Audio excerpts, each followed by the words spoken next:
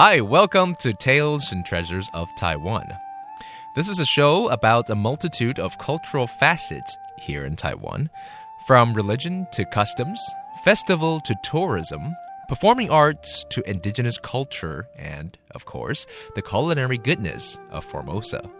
It's your one-stop shop to all things Taiwan, and I'm your host, Joey. 欢迎大家收听台湾文化新视野，我是主持人 Joey。台湾菜不只是料理的艺术，也是福尔摩沙历史的写照。长年以来，各国统治者在这片土地上所遗留下的文化，都反映在人民的餐桌上。而台湾岛得天独厚的地理环境，也造就了食材上的独特性。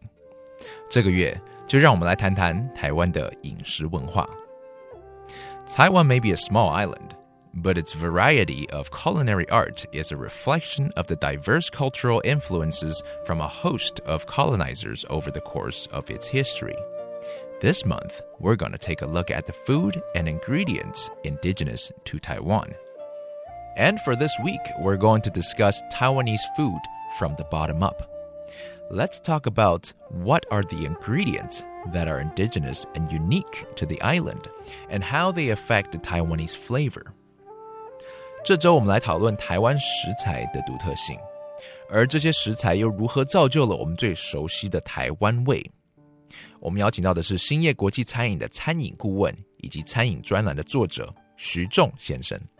For this topic, we invite the current food consultant of 兴业 Restaurant Group and professional food columnist, Professor Xu.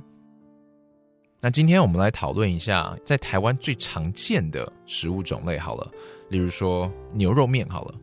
那牛肉面应该是来讲，我就想请问一下，你喜欢吃宽面还是细面？我喜欢吃细面。那你喜欢吃细面，那细面的名字是什么？我不知道，对，我只知道意面，很有趣嘛，对不对？因为你看，在意大利面每一个面有它的名字嘛，对。那你觉得宽面跟细面所搭配的汤头应该一样吗？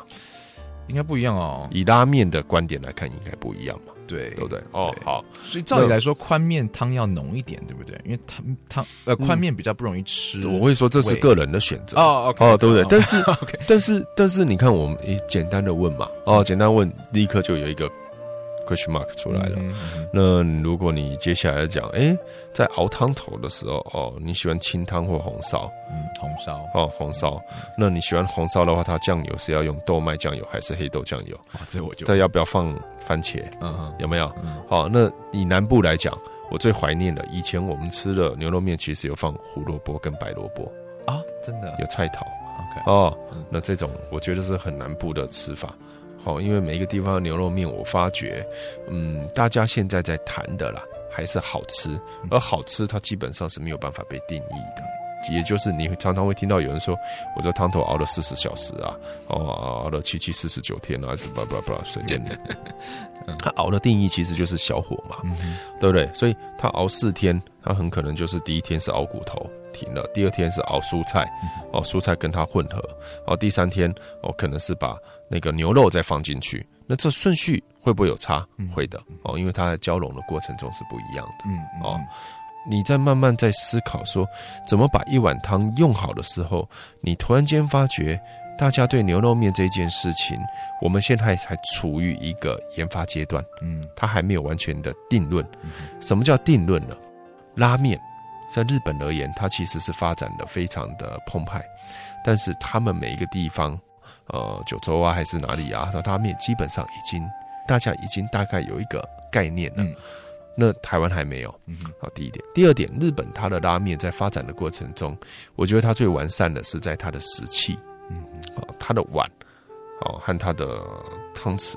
我们今天会拿喝馄饨汤或牛肉面的汤匙来喝拉面的汤吗？不会。它为什么不能喝？当然，功能性可以嘛，是可以的。但它为什么不是？你有时候在想这件事情，你就会发觉那就是一个我们说文化是一门好生意。它的这个文化面已经达到了所谓的合理的经济的结构。所以你今天去日本，你可能买不回一碗拉面，带不回来，但你可能会买1-2个碗或1-2个汤勺。你今天在台湾要开日本拉面店，你怎样也会用那个。所以这就是一个经济力嘛。Right。那到底什么是牛肉面适合的碗跟汤匙？还有筷子呢？有没有人去想过这个问题？所以后来我们会发觉，你要我来谈牛肉面，这个东西其实它是一个完全开放性的。从文献上来看，这个陆耀东老师曾经考据说它是来自于冈山嘛，另外一派人考据是来自于现在的金华饭店那个地方啊。那不论他是怎么考据的，偶尔会打电话说，有没有新开的好吃的牛肉面？他有几家新开的，但还是没有形成。这个是这个产地的故乡的这种氛围，好，反正冈山的朋友他有时候会很比较酸的跟我说，你怎么会问我们产地呢？发扬光大不是你们台北吗？你们干嘛从你们那个最伟大的牛肉面之都跑到我们这个乡下小地方来吃，对不对？你们好酸啊！但是你会拉回来，你会发觉这就是这个地域的关系。反而你要说比较有一点点差异的臭豆腐有啦。那个米苔目有啦，好，米苔目像你只要吃到上面大量的柴鱼，那应该就是台东，台东的米苔目上面就大量的柴鱼，然后大量的韭菜，它通常是跟客家有一点关系，大量的海鲜，通常在台南，比较大的渔港。是不是？因为这个海边都会放这一些东西啦，鱼丸澎湃为主的啦。One of the heavy hitters in Taiwanese cuisine is beef noodle soup. Nowadays, the makeup of this hearty meal is all about personal preferences. Thick or thin noodles, braised or clear broth, with tomatoes or with turnips and carrots, which, by the way, is an interpretation popular in the South.The broth itself is key in this iconic dish. It's common to hear restaurants claim that their famed soup base take days to prepare. Insiders know that this doesn't mean the soup is on the stove non-stop, but rather that the process starts with boiling bones on the first day, followed by vegetables on the second day, and maybe beef on the third day, and so on.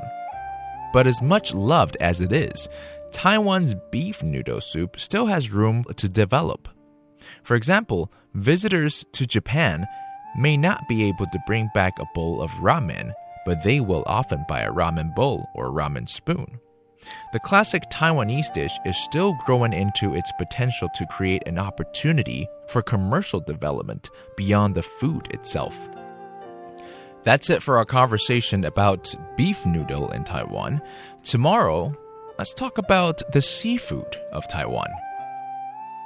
This is another Tales and Treasures of Taiwan. I'm Joey. Have a good night.